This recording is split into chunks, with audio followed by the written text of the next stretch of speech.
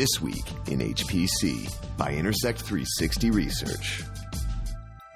IBM sets quantum computing on commercialization path.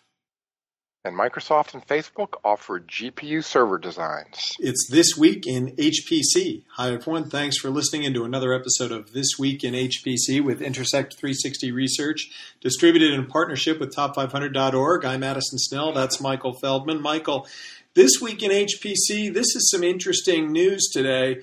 You know, we had the OCP summit going on, and we're going to get to some news from that. But to me, the really big one I want to talk about is news coming out of IBM regarding a commercialization plan for what they're calling universal quantum computing, or the first universal quantum computers.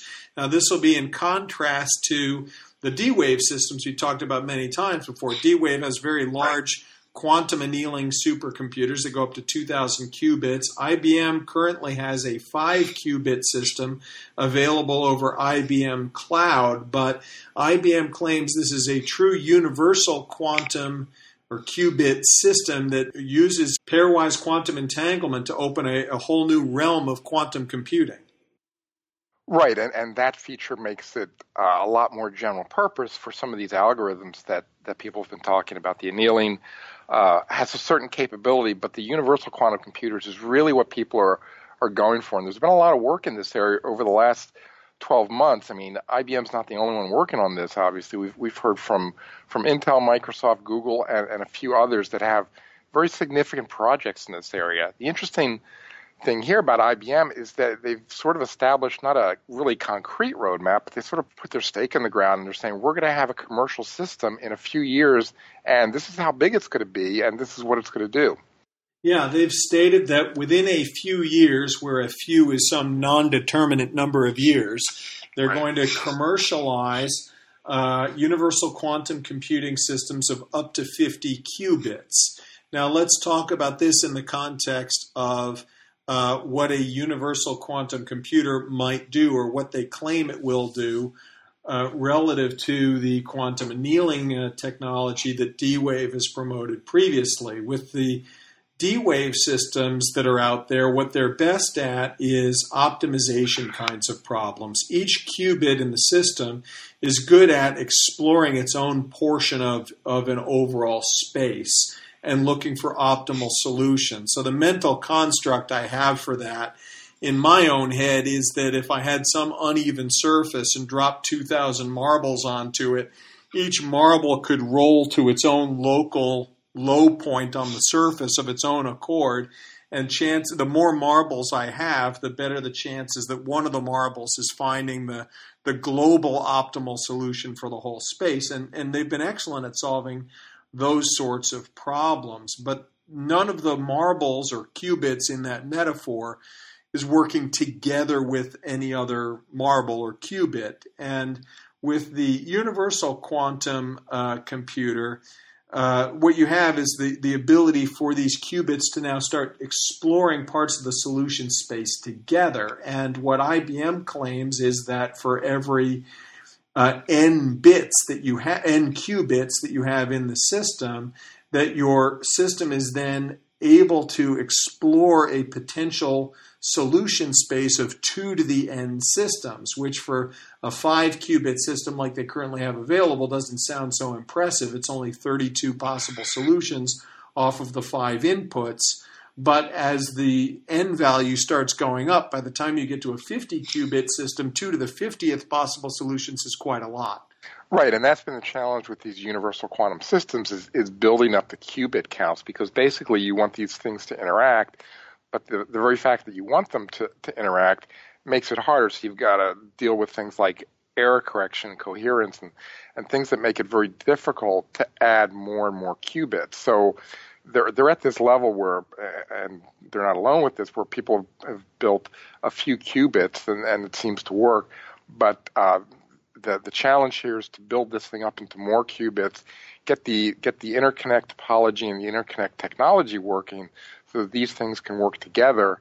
And that's a longer project, but they feel confident enough. They're at the point now where they can say that within a few years they're going to have something at this 50 qubit level, which actually says that you're going to be able to do algorithms that basically you could not do on conventional computers, no matter what size it is, because once you get this 2 to the n thing working for you and you build up enough of these, you're going to be able to tackle certain things that just couldn't happen on a digital system. Yeah, it's maybe worth revisiting for our listeners the basic concept of a quantum computer. All of our conventional computing up to date that we now have to call conventional computers, right? Boring old regular computers, are all based on the idea of bits, which are switches that can be either on or off, and every one of those is a 0 or a 1. And all of those zeros and ones start adding up to the bits and the bytes and the megabytes and exabytes that make up all of our supercomputers and everything that runs through them. A qubit, or quantum computer, is based on qubits or quantum bits, where they rely on the fact that quantum particles can be in something called superposition. A single quantum bit can be not only 0 or 1, it could be both 0 and 1, or neither 0 nor 1, or really any probabilistic combination of 0 and 1. So any single qubit can, in some sense, take on an infinite number of different states. It takes on a superimposed combination of 0 and 1 that can mean a lot of different things, which might blow your mind a little bit, but all of the quantum physicists assure us that it's true.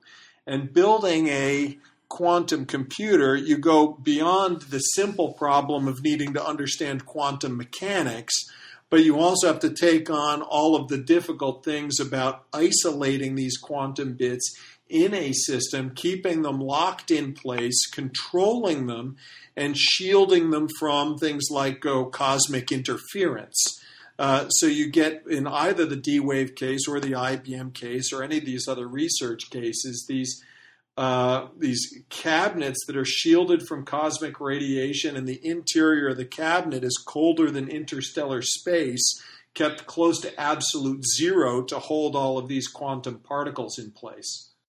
Right, and this allows you, this superposition capability allows you to do some very interesting algorithms. And the one they talk about most, sort of the low-hanging fruit there, is being able to characterize the energy profiles of large molecules. I mean, right now, of course, you can do that with supercomputing to some extent. You could basically, it's a brute force way. You calculate the energy states of all the atoms, and you sort of put this thing together. But as these molecules become larger, eventually you run out of compute. And actually, you run out of it fairly quickly, because organic molecules or molecules of any size are just too large to sort of characterize all the energy states and all the interactions.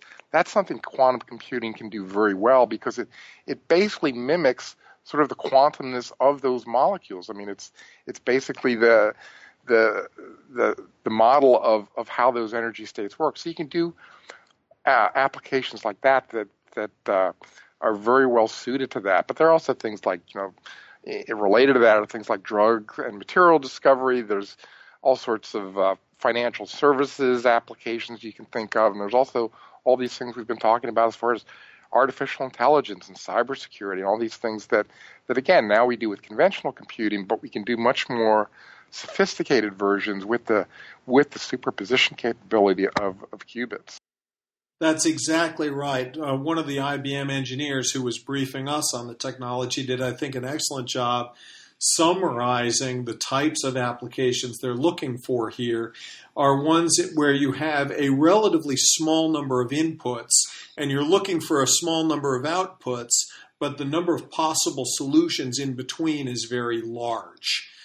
So you get things like this molecular modeling in computational chemistry or quantum chemistry, where you're looking at what are all of the possible energy states of all of the components of a given molecule. There aren't that many different inputs, but the number of possible states and combinations of states in between is quite large. You also see these applications in material sciences, or as you were alluding to with cybersecurity, or stated more pointedly, cyber attack, factoring large numbers. You're given one large number, it's going to have only a few factors, go find them. Well, the number of possibilities in between is huge. It's just that only one of the answers is right. Right. Now, what IBM didn't really reveal along this line, even though they've given sort of this short timeline for when they're going to have these things and when they're going to be selling them, as far as progression on how to get there. Right now, they've got a 5-qubit system. When I talked to Dave Turk about this, he said they've got a lot of experimental systems in-house right now that are above that 5-qubit value. But these are all in IBM research. They don't quite know which of those technologies is going to make it out. So there's a path there, but they don't quite know what that path is going to be or the eventual technology. There's some variation of probably these superconducting qubits that they're developing now, but as far as the interconnect topology, the materials used in those chips, that's still up for grabs.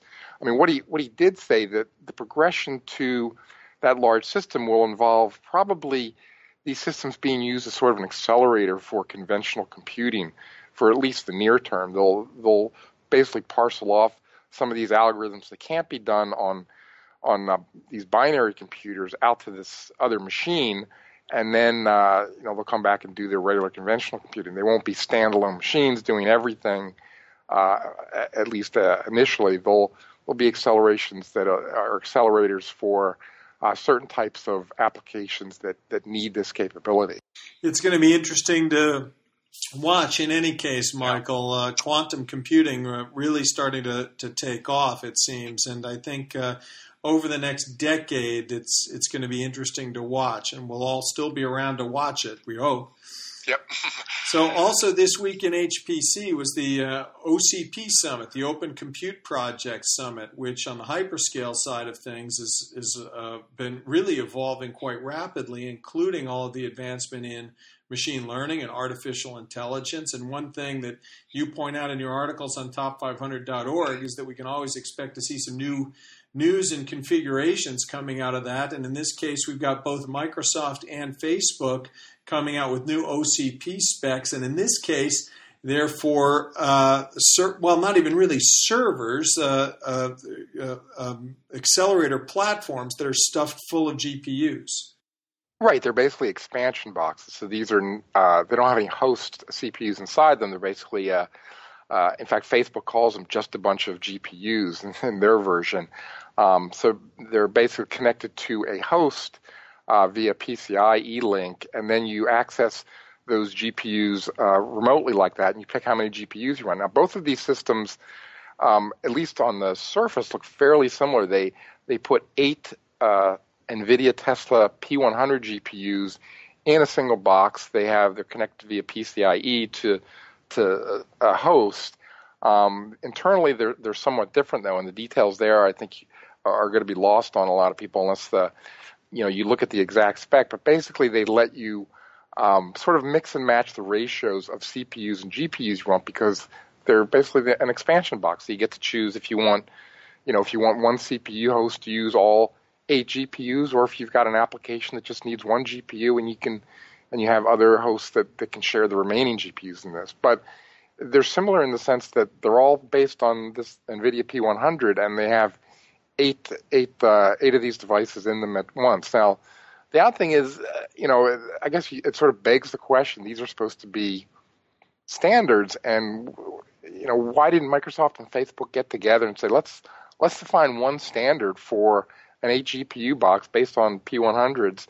I think we basically have the same thing in mind, which is mostly machine learning types of applications. Why don't we make a single standard, and then we'll have a larger ecosystem of component makers and builders to build these things.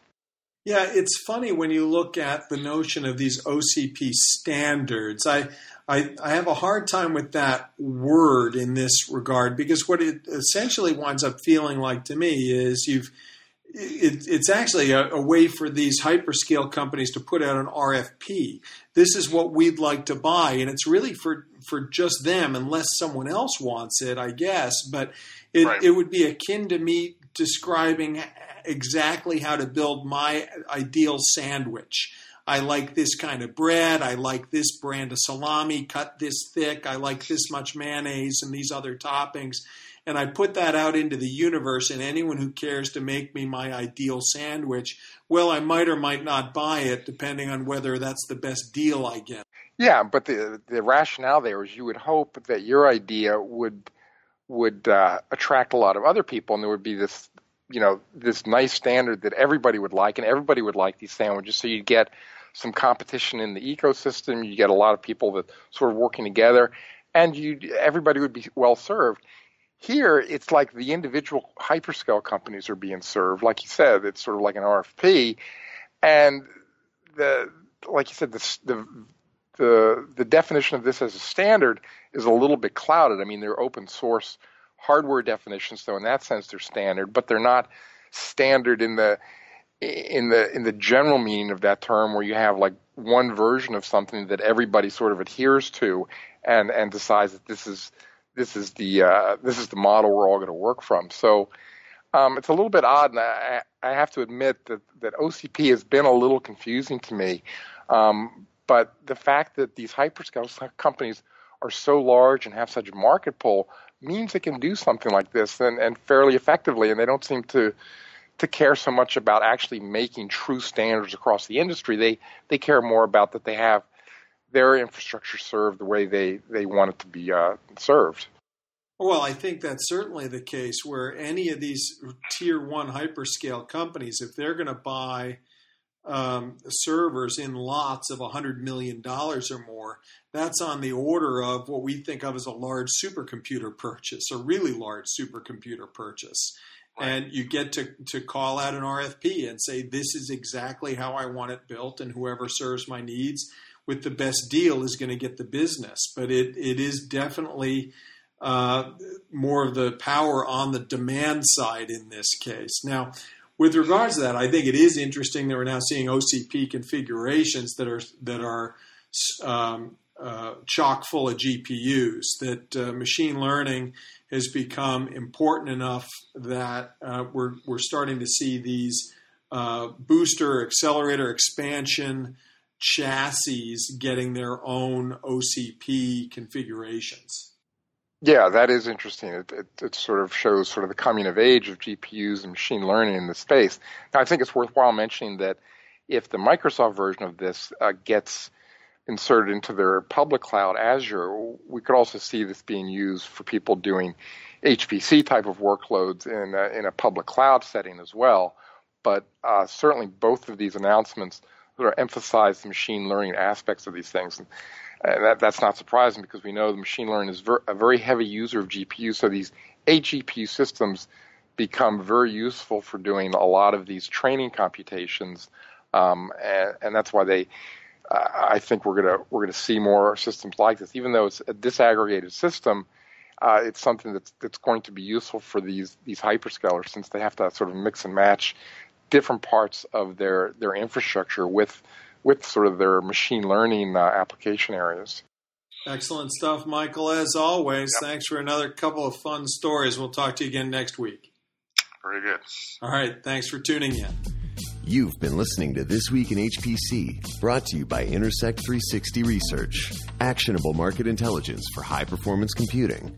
For more information, visit intersect360.com.